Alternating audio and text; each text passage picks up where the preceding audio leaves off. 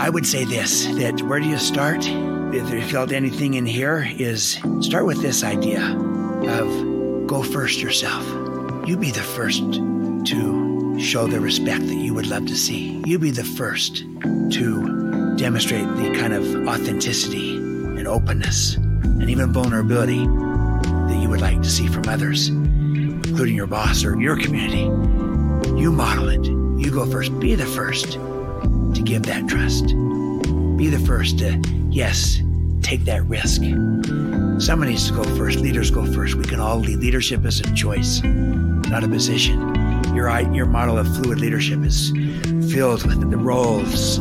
This is something that we shift and share so we can all lead. And the best way to know to lead is to go first. Some people who are charismatic, but who are not inspiring.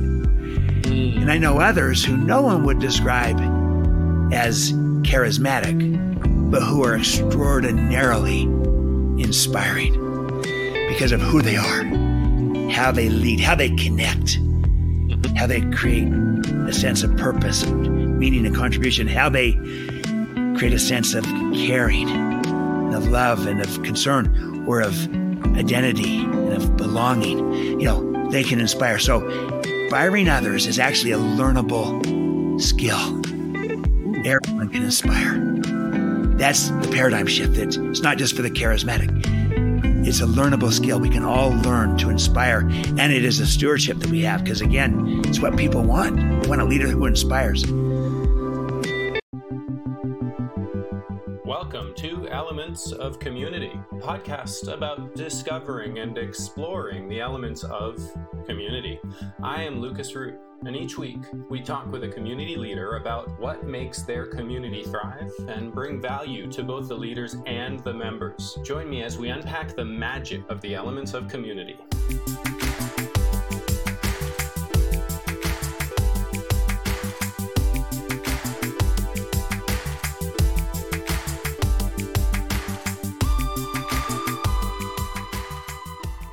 Stephen, thank you so much for joining me. Welcome to the show. Everybody who doesn't know, you need to know Stephen M.R. Covey. And I'm going to hold up the two books that we're going to have some time talking about. And for those of you who are audio only, I'm holding in my right hand The Speed of Trust. And I'm holding in my left hand his latest book, Trust and Inspire. And these are going to be core and central to the conversation that we're having. Here's why I'm excited about this. The speed of trust it's a concept that I think everybody in the world needs to hear and needs to understand and needs to let it settle in. Here's why. You all have heard me talk about the power of community, and Stephen's going to jump in and have some things to say about this. The power of community only works. It only works when we have people around us who trust us and love us. It only works that way. If we don't have trust inside community, it's not powerful. You lose the power, it goes away, we disconnect from the community. And your book, Stephen, The Speed of Trust, brings out the elements, because I do like elements, the elements that make it possible for trust to happen. And we'll jump into Trust and Inspire in a second, but would you like to add to Speed of Trust a little? Well, thank you, Lucas. First of all, I'm excited to have this chance to be with you and with your community and have this conversation. So thank you. Me too. And yes, in a very real sense, the speed of trust kind of is a foundational element of what makes our world go round, what makes communities work, what makes relationships work. And that's trust. Because to your point, if you take, people could be aligned in their interests and the like, and have a common objective and purpose and even a common language. But if you take away trust, everything slows down or grinds to a halt or just doesn't work very well. Yeah. And so trust in a very concrete way is like the currency that makes this work. And I love how you said it. It's what gives the community power. And it multiplies, it accelerates it. And I like to say that it energizes it. And it creates energy and joy as well, because it not only makes it more efficient and more creative, but it makes it more enjoyable and greater well-being, happiness, fun. And so I think trust is truly the one thing that changes everything. And that kind of was the purpose of the speed of trust, was to give people a common language, a common framework, a common process of how we can build trust with each other and in relationships, on teams, in organizations, and by the way, in ourselves as well. Yeah. In order to do everything else we're trying to do better. Beautiful. So everybody's on this. We've talked about it. My audience certainly is very familiar with this. There are 6 elements of community. And I actually have an order to them. And they are common language. And you just brought up common language, and that was awesome. Thank you. Common purpose. The projects that we do together. It's amazing that the projects that we do actually bring us together as a community. So language, purpose, projects. Value, the value that you contribute to the community and the value that you receive from the community. The social contract, which is the 5th. And last is what I call common heart. And for the purposes of this conversation, it is actually trust. I often talk about the Greek word philotimo when I'm talking about this 6th element, the common heart.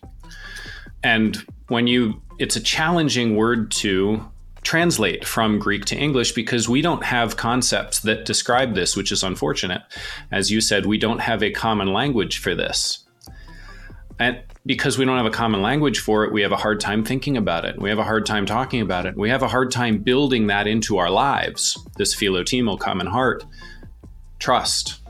It's the thing that makes it all work. It gives it the power. If community is a body, philotimo, trust is the blood of the body.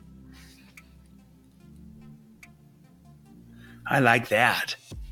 Yeah, it's what brings life to it. Yeah. And vitality, but also power and strength. So I love that. And I love in those 6 elements, the idea that common heart is another way of expressing or capturing trust. Because there's the common is the idea of mutual benefit. And we're in this together, and I care about your interests just like you care about mine. And our heart is speaking to our inner core and being aligned this way, common heart, philotimo. I'm not familiar with that Greek word, but I do appreciate going back to the etymology of words. And that makes a beautiful sense. And sometimes it doesn't translate, and you go back to the original, and then there's great power in that. So philotimo, trust. This is the blood that makes a body work, that circulates. So that's beautiful. It is. I'm loving it. And I'm loving being able to bring the conversation around from just this sort of amorphous thing that I knew really mattered a lot, and some other languages have it and we don't. But what you've done is a thing that I love. You've taken a concept that's really important and you've built a framework around it. Yep. And you've given us a formula for it. And it's a formula that I can understand and I can talk about easily and simply and share every single time I talk about philotimo and common heart from now on. So I'm going to lay it out, but obviously you are the expert. The formula you have it's 3 parts. And the first part is, in order to determine trust, there are 5 behaviors that make it possible. And these are credibility, competence, reliability, integrity, and intentions. And boy, I love a good formula. Just like my 6 elements of community, now we can talk about it. We have a framework for it. It can sit in my brain and start to affect the way that I interact with everything from here forward. Now you've given me a formula for common heart, trust. Amazing. Yeah, it is. And because I find, exactly to your point, Lucas, that when I tell people I'm going to be talking about trust, people they know the idea, they know the concept, they certainly know what it's like to have trust, and especially what it's like to not have trust. But they often don't know how to get their arms around it. It feels amorphous to them. And it feels like conceptual idea that they know is important, but how do I do something about it? How do I impact it? And so oftentimes it's kind of seen, hey, you either have it or you don't. It's either there or it's not. And that's not accurate. That might be a starting place. But once you understand what trust is, the nature of it, the components behind it, then suddenly, if you give people a way of framing it, a common framework, so they can think about it in a common way, a language, a common language, so they can talk about it in a common way, and then a process, a behavioral process, so they can actually behave their way into it. And you can actually move the needle on trust. And that's exactly it. And so the idea that trust flows out of our credibility and our behavior. And those are things that we can do something about. Credibility. And I use that credibility tree and the 4 cores of credibility. That's the framework. It's a language. It's a process. Integrity and intent. They flow out of our character. And then capabilities and results flow out of our competence. And suddenly I'm taking this character and competence construct, and I'm even going another level down with it so that I can really get practical and actionable. And that helps me as a person because, it's one thing, let's say, if someone says, hey, I don't trust this person. It's one thing if they're focusing on this person's not honest. It's a completely different thing if they're focusing on, I don't trust this person because they don't deliver. They don't perform. Yeah. They don't come through. Those are different issues. Or this person is self-serving, so their intent is not aligned. It's self-serving instead of mutual benefit. That's a different issue than this person is no longer relevant or current in their skills, their profession. These are all different issues. And suddenly you can pinpoint this because you have a framework and you have a language to know how to describe it in a way that people can do something about. That's what I find has really maybe been the best contribution that Speed of Trust has made, is it's taken an amorphous, intangible idea that everyone knows is important, trust, and made it practical, tangible, actionable for each of us as individuals or as leaders to say, I understand what trust is and therefore how I can build it and grow it. Yes. You're a man after my own heart. You got there first, so I'm a man after your heart. Well, and vice versa. We got a common heart here. So we do have a common heart here. Now, I'm going to sort of open up the stage to Trust and Inspire, because you've taken this and you've taken it a step further in a similar way as I have. So my audience is familiar with what I call the adult framework. Many people, you say, what is an adult? And they're stumped by the question, I don't know what an adult is. Similarly, ask somebody, what is the drinking age? And the irony is most people will tell you 21, but it's not actually. There is no drinking age because we don't know what an adult is. 21 is when you're allowed to buy alcohol. Interesting question. So I've taken this idea of an adult and I've redefined it. Because we have a concept for adult. It's a biological thing. We know the difference between an adult and a not adult in every animal. And in most cases, we know how to define that. But in humans, we don't. So my definition for an adult is, and my audience is familiar, and it's going to open up Trust and Inspire. My definition for an adult is that there are 5 skills that we humans need to demonstrate mastery in to our, and the 6th element of being an adult is to our community, to receive approval from the community that we are adults. And those 5 skills are complex communication, fluid leadership, teamwork, strategy, and coaching.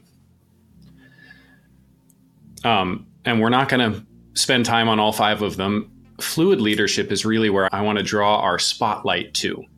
Because what you've done in Trust and Inspire is you've laid out a concept, one step beyond the speed of trust. You've laid out a concept of how we can be better leaders. And your concept of trust and inspire is very much in alignment with the fluid leadership I have in being a human adult. Why fluid leadership? We've talked about this because as a human, when we're out hunting in a hunting party, we know for absolute certainty, this is the base model for humanity. We know for absolute certainty that we cannot always see the prey from one position in the party. And so everybody must be able to be the leader. And as a team, we must accept that anybody will be the leader at any given time. So we take that a step back and modernize it a little bit. And what we realize is that leadership is itself very expensive. It's a heavy burden to carry. And we're not designed as an animal to carry that burden all the time. Why? Because we know that we can't see the prey all the time, and we need to trust our team to be able to help us continue moving forward. In a static leadership model, only one person has the leadership all the time, and it's exhausting. And it leaves them in a bad mood, and it forces them into making decisions that they themselves end up regretting. But in a fluid leadership model, I might be in leadership for a moment, and then I might pass the leadership back to the community, not necessarily even to one person, just back to the community to allow the community to self-select the next leader, whoever it is that can see the prey, who can see the objective for us to take that next step forward. And your trust and inspire model walks that same path in a really beautiful way, where you talk about how a static leadership model, and you don't use these words, this is just my words and my audience's words, right? You talk about how a static leadership model is expensive. It's expensive to the leader and it's expensive to the community. One of your stories right at the beginning of the book is where you talk about how you're consulting at an organization and they're sitting there talking about how the owner of the organization has a firm grip on everything that happens inside the company. And then finally somebody says, but he could just pass it to his son. And you have this conversation about passing leadership to his son. And then a little bit further down the line, you realize the son's been there for 40 years and the dad still isn't ready to pass off leadership. And boy, doesn't that sound like classic static leadership to me. And I love that. That's beautiful, Lucas. I love your framing of this and this idea of fluid leadership in contrast to static leaderships. I've always believed that we learn best by contrast. And so, what makes fluid leadership become more real is especially as you contrast it to what we're typically seeing. And still, the majority of organizations today are operating in the old model. They're stuck in it. Static leadership, it's traditional and it's hierarchical. It tends to be top down, position based, and I like to say leadership is a choice, not a position. And, in the trust and inspire model, but in the command, I call this what you're calling static leadership, I'm calling command and control. And kind of more the traditional model of how we've efficiently tried to run our organizations and lead is through a command and control model. Now, what's happened over the years is we've become more aware that there's people, it's not just, things and machines. So we bring things to it like emotional intelligence and strengths and even mission and trustworthiness, good things, and it becomes better. But we haven't really shifted the paradigm. Yeah. How we view people, how we view leadership. So in my words, it becomes an enlightened command and control, a better version of it, but it's still a static model. It's still more the traditional model. And whereas by contrast, trust and inspire is like a sea change. It's crossing a chasm that is different not in degree, but different in kind. Yeah. And you're calling it fluid leadership in contrast to static leadership, where it ebbs and flows and it's not position based, but it's influence based and contribution based. And I'm calling it trust and inspire to say this is the kind of leadership that people respond to, that works better, that also builds people, And you're highlighting also that shares the load, the expense, and enables communities to do better because of that. Like the flock of geese that flies together and in a V formation, and they benefit from the draft that's created. But that the lead geese in the front of the V will drop back and someone else will take that front, right? They cycle out. They cycle out. And so, that's again, leadership is a choice, not a position. And so that's my contrast, is to be relevant today, to really bring out the best in people and in teams and organizations, in communities, that the way that we're leading matters.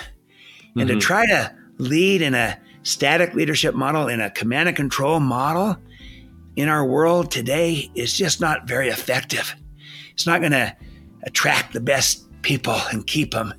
It's not going to inspire them. And it's not going to enable the kind of collaboration and innovation that we need to stay relevant. You can't command and control your way to collaboration and innovation. You can't command and control your way to a high trust culture that inspires. So we need a new way to lead. I'm calling it trust and inspire. You're calling it fluid leadership.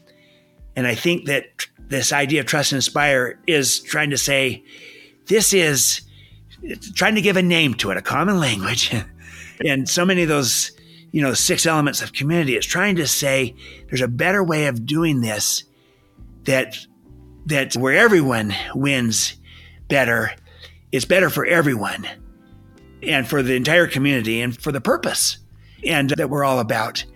And it's far more relevant in our world today to create the kind of culture we're desiring that's going to be a magnet to attract talent, not just to attract it, but to retain it, to engage it, and to inspire it so that we have the best people. And I think equally important is to bring out the best in people, but then also so that we can be collaborative and innovative in a way with trust that you just will never achieve with command and control or static. So I think this is where leadership is going. The irony is we kind of conceptually understand this and been talking about it in different constructs. Like you've had your, from static to fluid. I'm saying command and control, trust, inspire. But the reality is about 9 out of 10 organizations are still led in the old model, in the command and control model, static model. And for all our progress, we still haven't shifted the paradigm.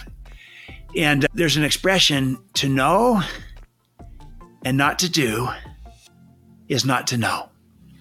Oof. So we kind of know we need to be here, but we're not doing it yet enough.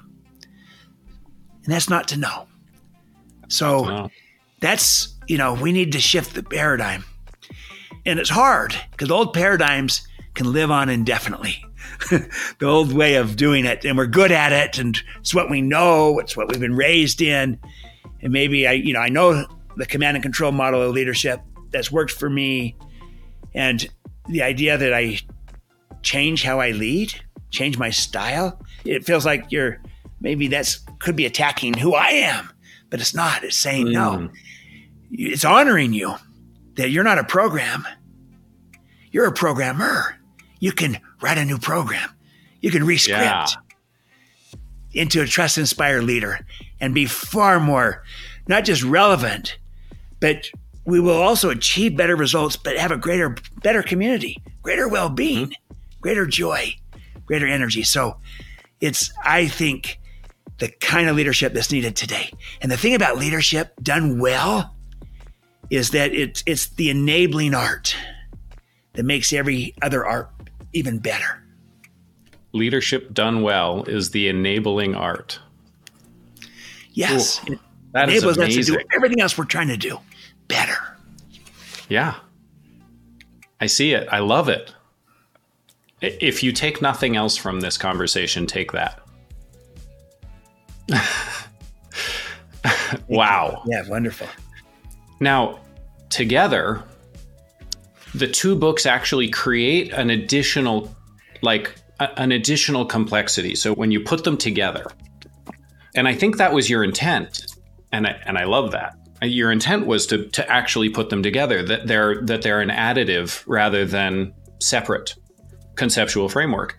So together, by moving out of static leadership and into the trust and inspire model, it's not just an enabling art, but rather think about it from the hunting party again.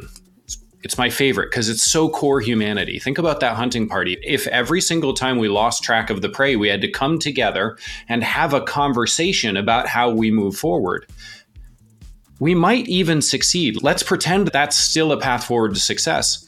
Now you've taken a hunt that's going to take 4 hours and turned it into a hunt that takes 12. Even if you succeed, that's the cost. I mean, that's how you quantify the cost right there of static leadership. Yep, absolutely. It takes longer, it costs more, and it drains people as opposed to energizes them. Yep. Because there's not trust. So you're commanding and controlling versus trusting and inspiring. And amazing. You might ultimately get to the outcome, but it's usually a compromised result. But even if it's not compromised, like you say, there's a cost to it. It took longer, it costs more. And that cost could be in the form of energy, of joy, as well as money and resources and time and lost opportunity, all kinds of possibilities. I don't know about you, all but part of the ethos of trust. If I'm doing something that costs me joy, I'm going to charge money. So from the organization's perspective, it's both. If the result of your leadership model inside your organization costs me joy, I'm going to charge you more money. Absolutely. I saw this happen. I'll just make a long story short on this one, where this contractor, they would do construction jobs, was bidding on something and would mostly work in private industry, but had to do one in a government setting where, because of the fear of, in a government setting, of someone ripping somebody else off, they have so many rules and regulations to make sure that they're not ripped off. The old story of, you have a hammer that costs $500 or a toilet, something that to make sure there's no fraud. But this person just said it was so expensive to work with this public entity than in these private entities that he had to charge him for it because it took him longer. It cost him more. Mm-hmm. And he didn't want to do that. He didn't have to do that. And so he priced his services differently if he was going to do that because of the cost. And the irony is that, it was the lack of trust that caused the increased cost, which actually defeated the whole purpose of what they were trying to do in the first place, to make sure they got the best bid. They got the lowest price possible. So it really can become a vicious downward cycle. Yeah. When the trust is low and what it does to cost and to our distrust is very expensive. That's a great example, and I love it. On the other hand, you've taken this idea of fluid leadership and you've leveled it up in a really beautiful way. So, and with intent, I don't talk about inspiration at all, because I think of inspiration as a thing that we move into in community, which is great. But I don't think of it as core to success. I don't think of it as core to our ability to hunt. We can do a fluid leadership model that's really effective inside of the base human model of a hunt, and end up at the end of that hunt satisfied, successful, maybe even joyful, and inspiration is unnecessary for that. But we don't live in a world today where the base model is enough. At least I don't. I want more than just enough. So I've defined this fluid leadership model to allow us to step into an understanding of what it looks like to be a base human, but we're not limited by just base humanity. We can have more. And Trust and Inspire invites me into more. You want to talk about that? Absolutely. Yeah, I think this is one of the key additive dimensions of what Trust and Inspire brings to a construct like static to fluid leadership. It's command and control to Trust and Inspire is similar to that, but Trust and Inspire is adding one more key piece, and that is this new addition you're describing. So let me set the stage. Is command and control works on the premise of motivation. That's external. It's extrinsic. It's outside of the person. So it's heavy rewards, carrot and stick rewards. More carrots, more, or more sticks, which is fear-based. I'll punish you, or more carrots, I'll reward you. Do rewards Either way, work? expensive. Either way, expensive, and either way, limited on how much you can really achieve. Do rewards work? Sure. They motivate people to want to get more rewards. But you got to constantly provide more external stimuli, more carrots or more sticks. And you talk about expensive to keep moving people that way. So that's the extrinsic approach. By contrast, Trust and Inspire, rather than motivation, it relies upon and is based upon inspiration, which is internal. It's intrinsic. It's inside of people. It's lighting the fire within.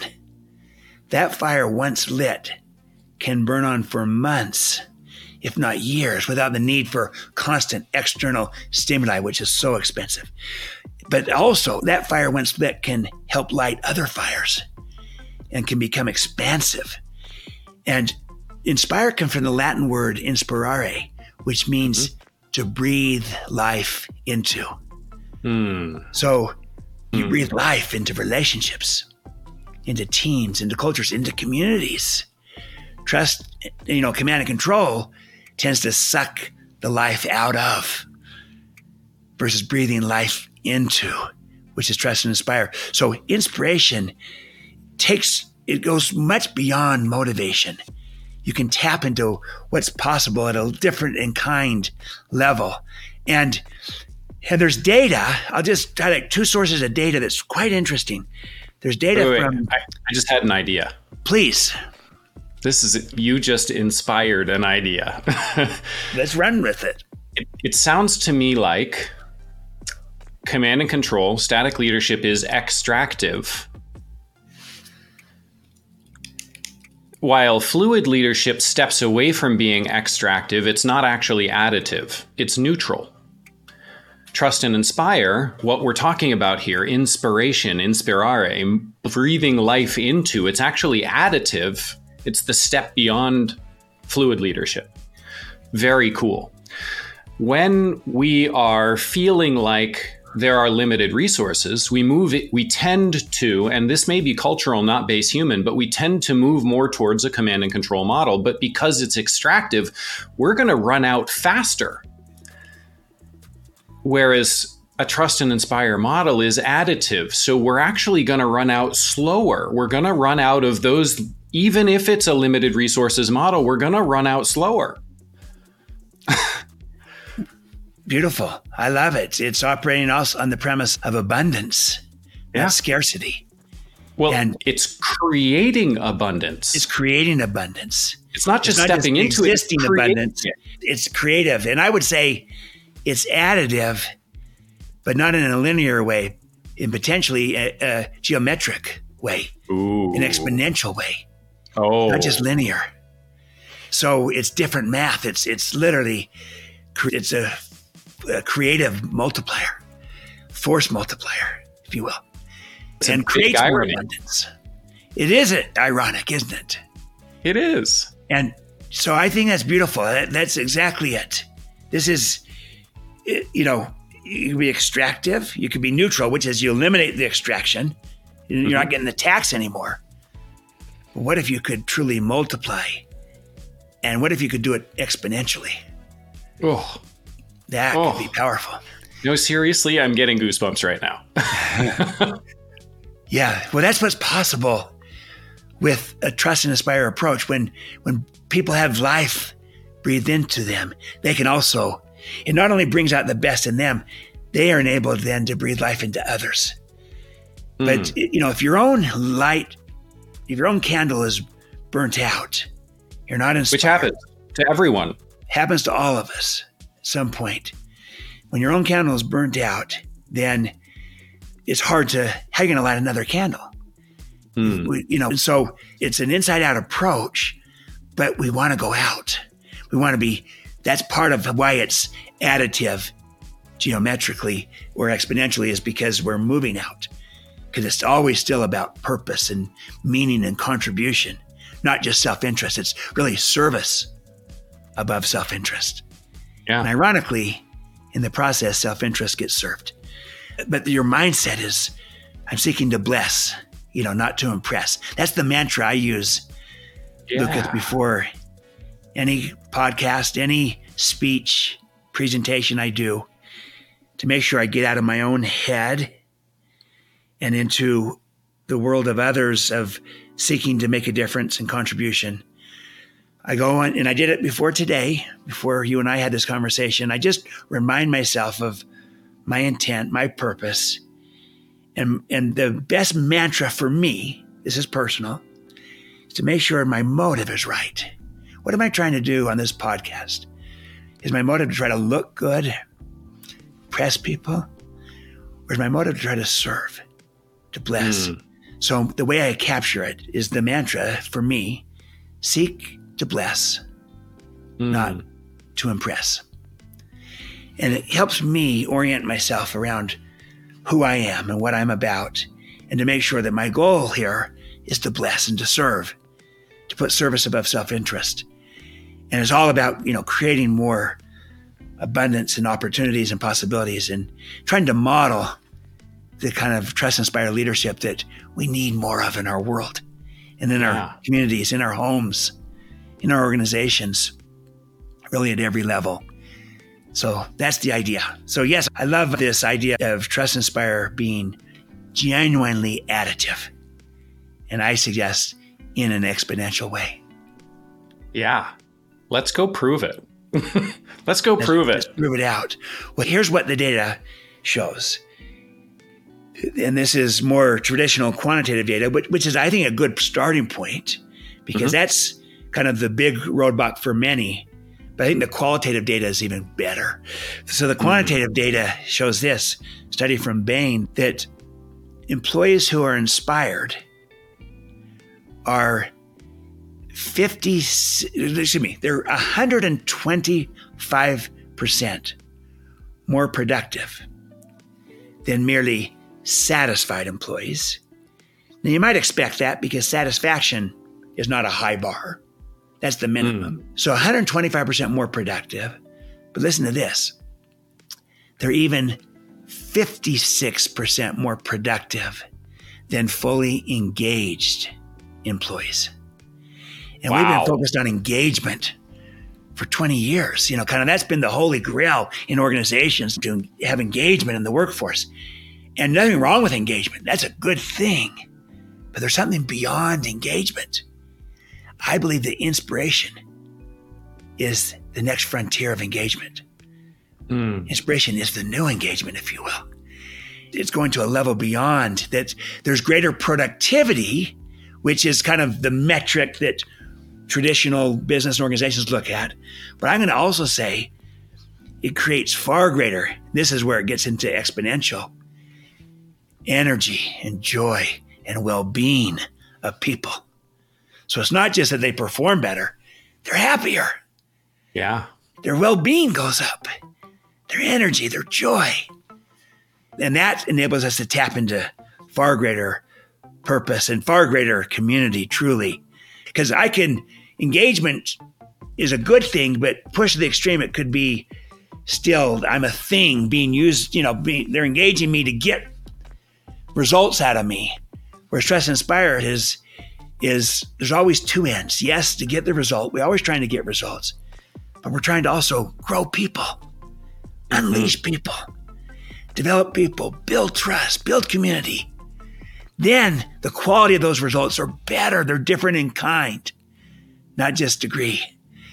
And so you get different in degree results, but then you get different in kind, I believe, energy and joy and creativity and innovation and passion and commitment and fun even. So there's a huge power to that. So that's the one source or the one data point of what inspiration does. Yes, greater results, but also greater well-being. I love it. Since we're doing quantitative, let's talk about that for a second. So I actually pay a lot of attention to productivity data. In the traditional 8-hour day, most people look at 8 hours as 8 hours of work, and that's not inappropriate. You should. Also, you need to take some breaks, go to the bathroom, get your coffee refilled, get your water refilled, and take a lunch break.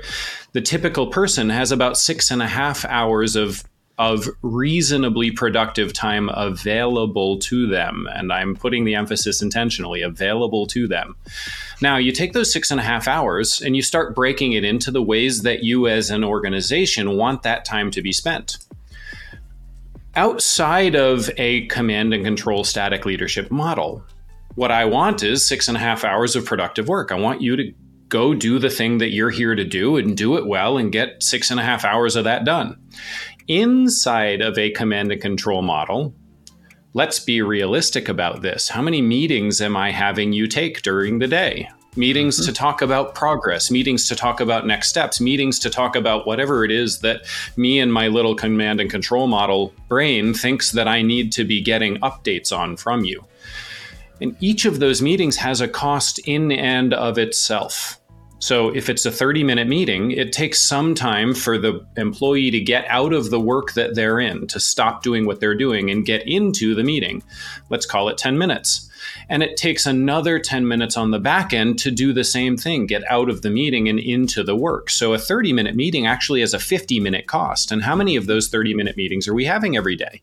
Mm-hmm. That 6.5 hours disappears really, really fast when you're throwing around 50-minute commitments by the many, more than one. The average American, this is an actual number, before COVID hit, the average American was doing 2 hours and 13 minutes of productive work a day. 2 hours and 13 minutes out of an 8-hour day. And that was considered an engaged employee. Can you imagine 2 hours and 13 minutes? It's stunning. You need to take a deep breath and let the stress of that go. No, it literally That's the cost of command and control right there. That's the cost of command and control.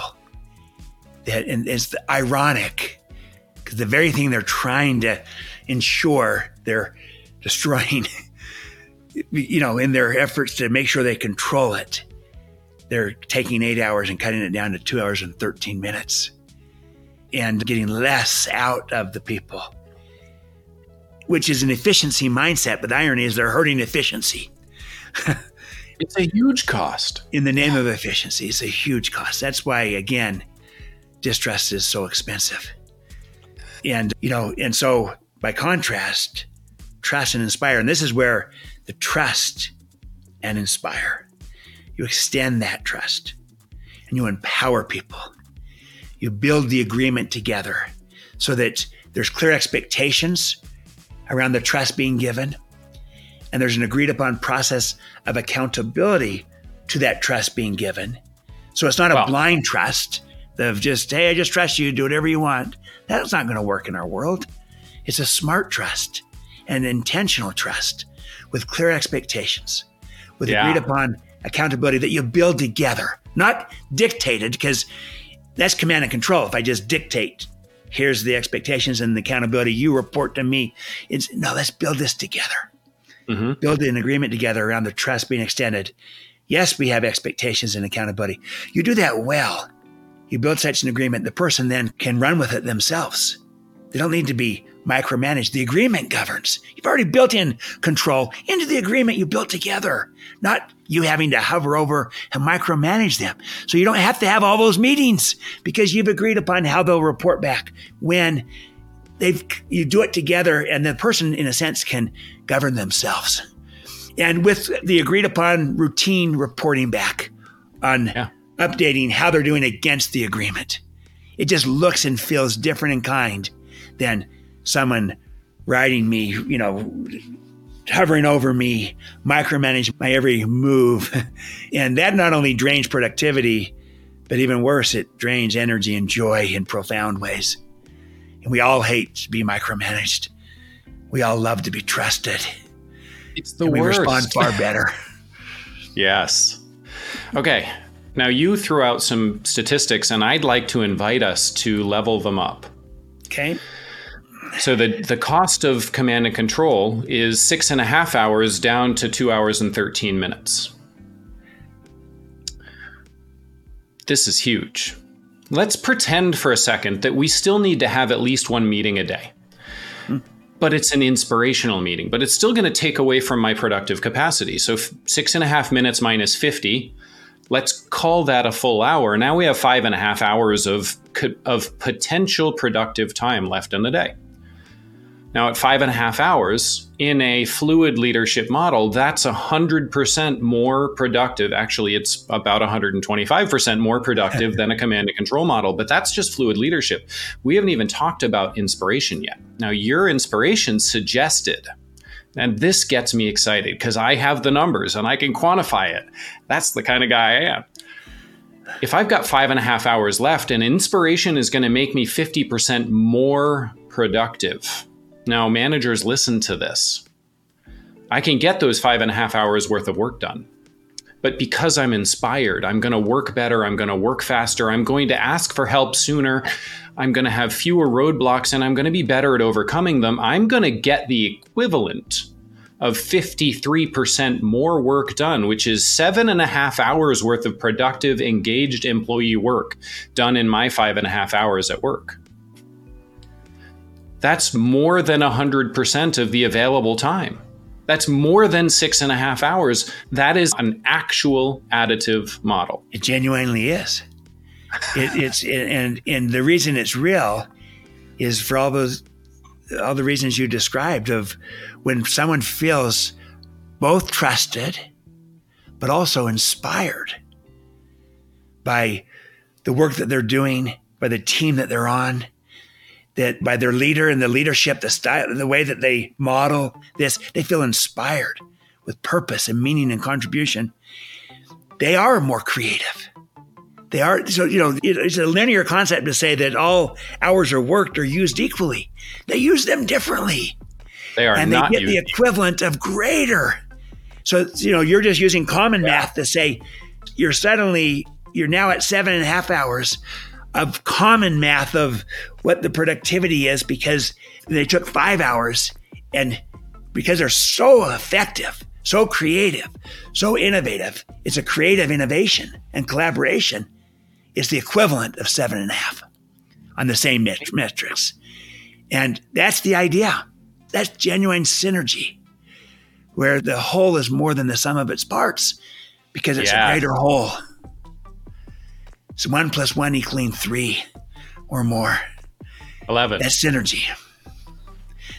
In my world, 1 + 1 = 11. I love it. Yeah. It's just the conceptual idea that it's more than the sum of its parts. Yes. Whereas compromise is 1 + 1 = 1.5. You're still not even there. Yeah. Because you're weighed down by all the things you got to deal with.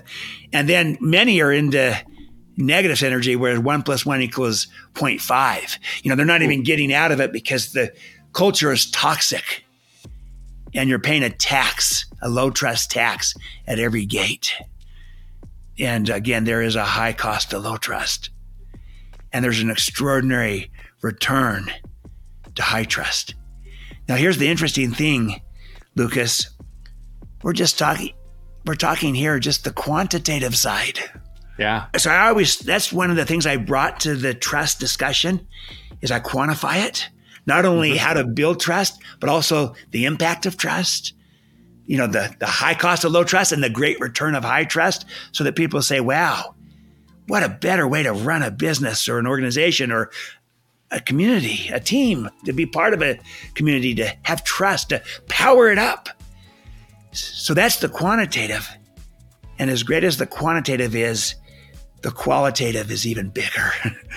What it does to the energy and the joy and the well-being the commitment, the passion, the inspiration, and that's even higher. But the quantitative gets you in the game of, you're now playing the same game everyone else is playing and saying, what a better way to lead. And our people are so much happier. Yes. And by the way, here's on this quantitative or qualitative point as well.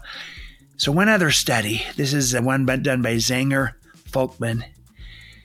They looked at their construct. They have these 16 competencies of a leader and that leaders demonstrate. And then they asked the people that reported in to leaders, as you look at these 16 competencies of leadership, which of these matters most to you? What's most important to you to see from your leader? Mm-hmm. And what came out as the number one competency that people wanted from their leaders more than any other was this: a leader who inspires. A leader who inspires me because of who they are and how they lead. Their integrity, their humility, their courage, their authenticity, their vulnerability, their empathy, as well as their modeling of performance. So a leader who models, that's what I want, a leader who inspires. And so part of this Trust and Inspire book is to say, look, when we are in the role of a leader, we have stewardships that are implicit in that leadership. These are not rights. These are responsibilities. That's what a stewardship is, a responsibility. I like to call a stewardship a job with a trust. We have these jobs with a trust we've been given when we're in the role of a leader, where we have stewardships. And the first is to model the behavior that we would like to see. So rather than say, we need to do this, we model that. If we say we need more openness, more transparency, then we become the model of the openness and transparency we'd like to see. We need to see more empathy. We model empathy. More respect. We model respect. We need to have more trust. We model the giving of trust. So we model. The second stewardship then we have is to trust, meaning to extend trust, to give trust. To know, if in the sense of modeling is being trustworthy, the second stewardship is being trusting. Mm-hmm. It's not to be merely trustworthy. We also need to be trusting as leaders. So we need to give that trust, to extend the trust. That's a stewardship we have to bring out the best in people. And that's everything we've been talking about. Of we got to empower. We've got to have the shared leadership and empower. And it's this fluid leadership. We trust people. But then the third stewardship now we have is to inspire those around us. And sometimes, Lucas, people have too often equated inspiration with charisma. Saying, "Hey, I'm not very charismatic." With the idea that you got to be charismatic to inspire. No, they're different things. Yeah. I know some people who are charismatic, but who are not inspiring. And I know others who no one would describe as charismatic, but who are extraordinarily inspiring because of who they are, how they lead, how they connect, how they create a sense of purpose and meaning and contribution, how they create a sense of caring and of love and of concern or of identity and of belonging. They can inspire. So inspiring others is actually a learnable skill. Ooh. Everyone can inspire. That's the paradigm shift. It's not just for the charismatic. It's a learnable skill. We can all learn to inspire. And it is a stewardship that we have because, again, it's what people want. They want a leader who inspires.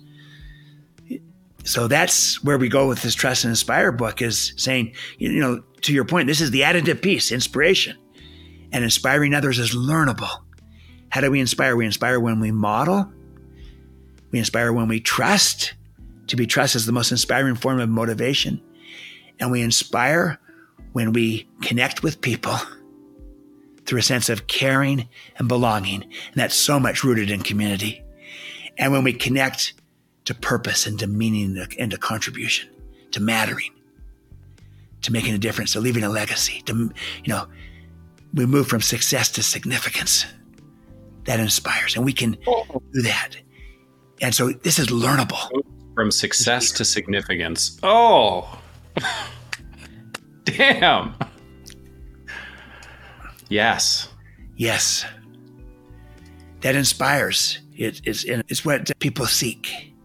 And I think the reason, to your point earlier, we need to go beyond neutral, because we're now operating in a world that is so divided, almost the opposite of community. So divided, and so we have all the examples in a real-time world of distrust, and that people are starting to wonder, can you trust anyone? So more than ever, we're living in a world that's desperately low in trust, and in some ways desperately low in inspiration. So we need to be intentional about it, deliberate about it, that this is the kind of leadership that people are seeking and wanting. Not, again, a charismatic leader, but a genuine trust and inspire leader. That this is who they are. They model, they trust, they inspire. And they're going first. We seek that, we want that. And if we can become a model and show this kind of leadership, then people say, hey, you can still look at what Lucas is doing. Getting results in a way that grows the people, grows the culture, grows the team. Look at their engagement scores and look at their results. Wow, that suddenly becomes a model of Trust Inspire works, and not just command and control, where maybe I'm getting results, but look at the culture. It's lousy. Look at everyone's leaving. Look at the engagement. All these measures are bad. So, but they're maybe performing, but at what price? At what cost? And again, can they sustain it? Yeah. But a Trust Inspire leader, if they can see, wow, here's someone that is performing and they're growing capability, they're growing talent, then their ability to perform in the future has just gone up. If we can find models of saying, hey, you can do this, those models can become mentors, and we can begin to replicate and then start to move into the exponential math that we talked about. But we need models and mentors, and that's the challenge. That's the invitation, I believe, for all of us in your community, is because the whole idea of community is believing these ideas of this broader concept that society is moving away from, that you're trying to move toward, back into. Yeah. And fluid leadership is a way of conveying this. And I'm just adding one last little piece to it. Trust and Inspire, adding the inspiration into it. But this is such a better way to lead. And if we can become this kind of model who can then become mentors to others, we will make that dent in the universe, and we'll start to elevate those around us and bless society. Beautiful. Stephen, thank you. Amazing. I'm going to hold them up one more time. Speed of Trust and Trust and Inspire. Don't just get one. Get them both, read them both. They are extraordinarily good reads, and the concepts that you outline and the way that you talk about them is powerful. And I really appreciate you coming on and giving me the opportunity to talk with you about it, because this was great. Thanks so much, Lucas. I like to close out my interviews with 3 questions. Okay. Using your language, for those people who feel like you have truly brought blessings upon them, what is the one best way for them to reach out and give you thanks? Wonderful. Thank you. Follow me and connect with me probably best on LinkedIn, Stephen M. R. Covey.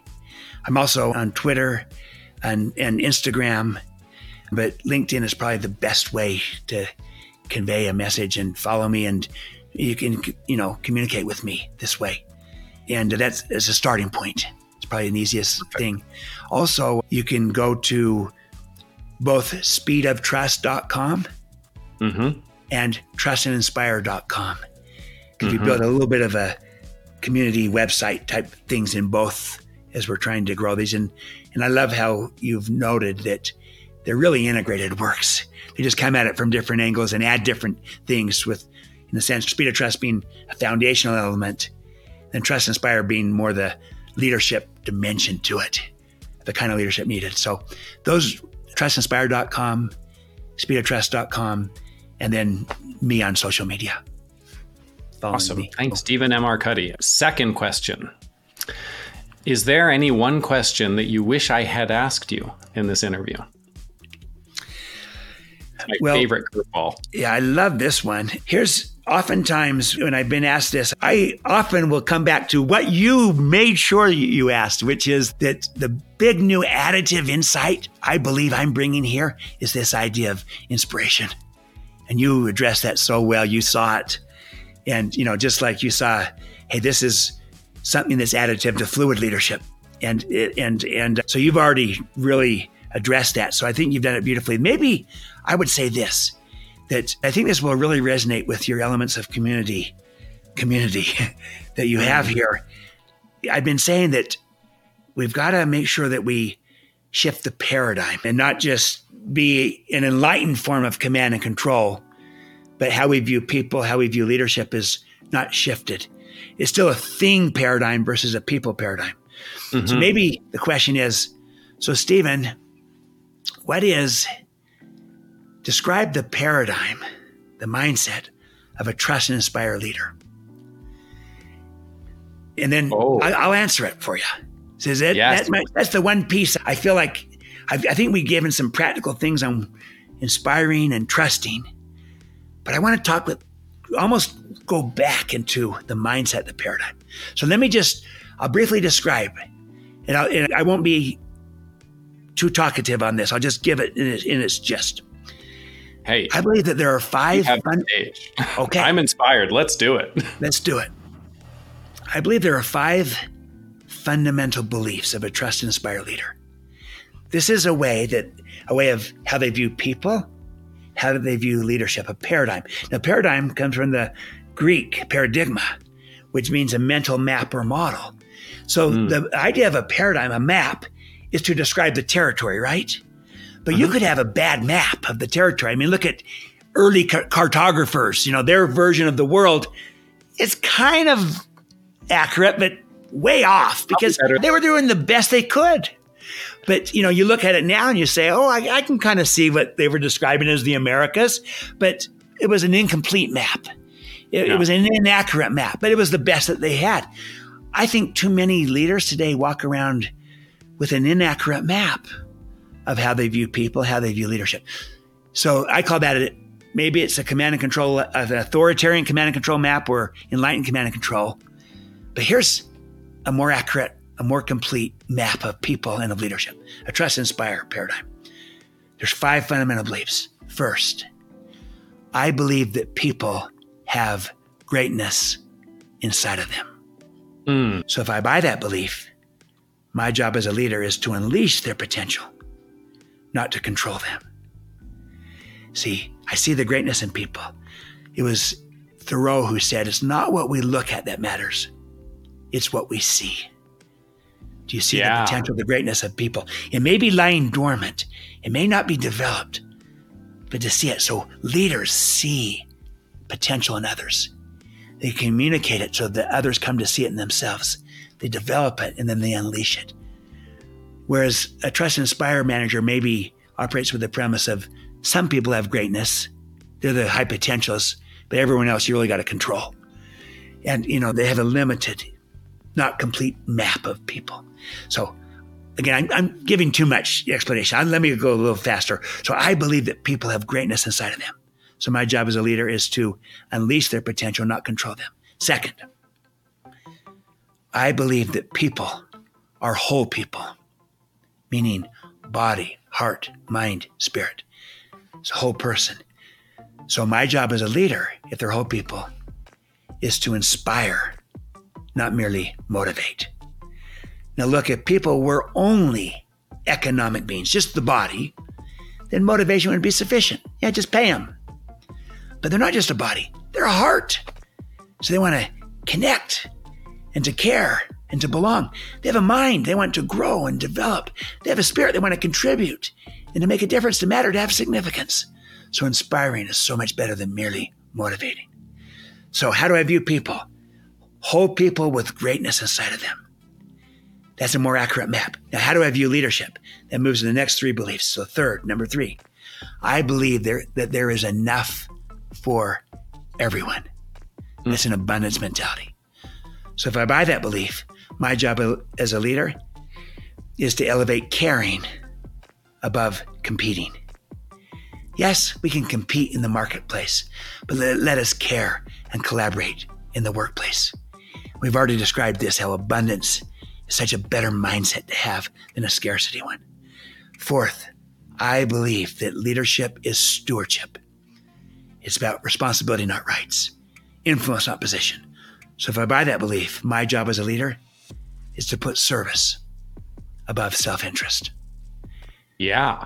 I serve. And finally, number five, I believe that enduring influence is created from the inside out. So if I buy that belief, my job as a leader is to go first. Someone needs to go first. Leaders go first.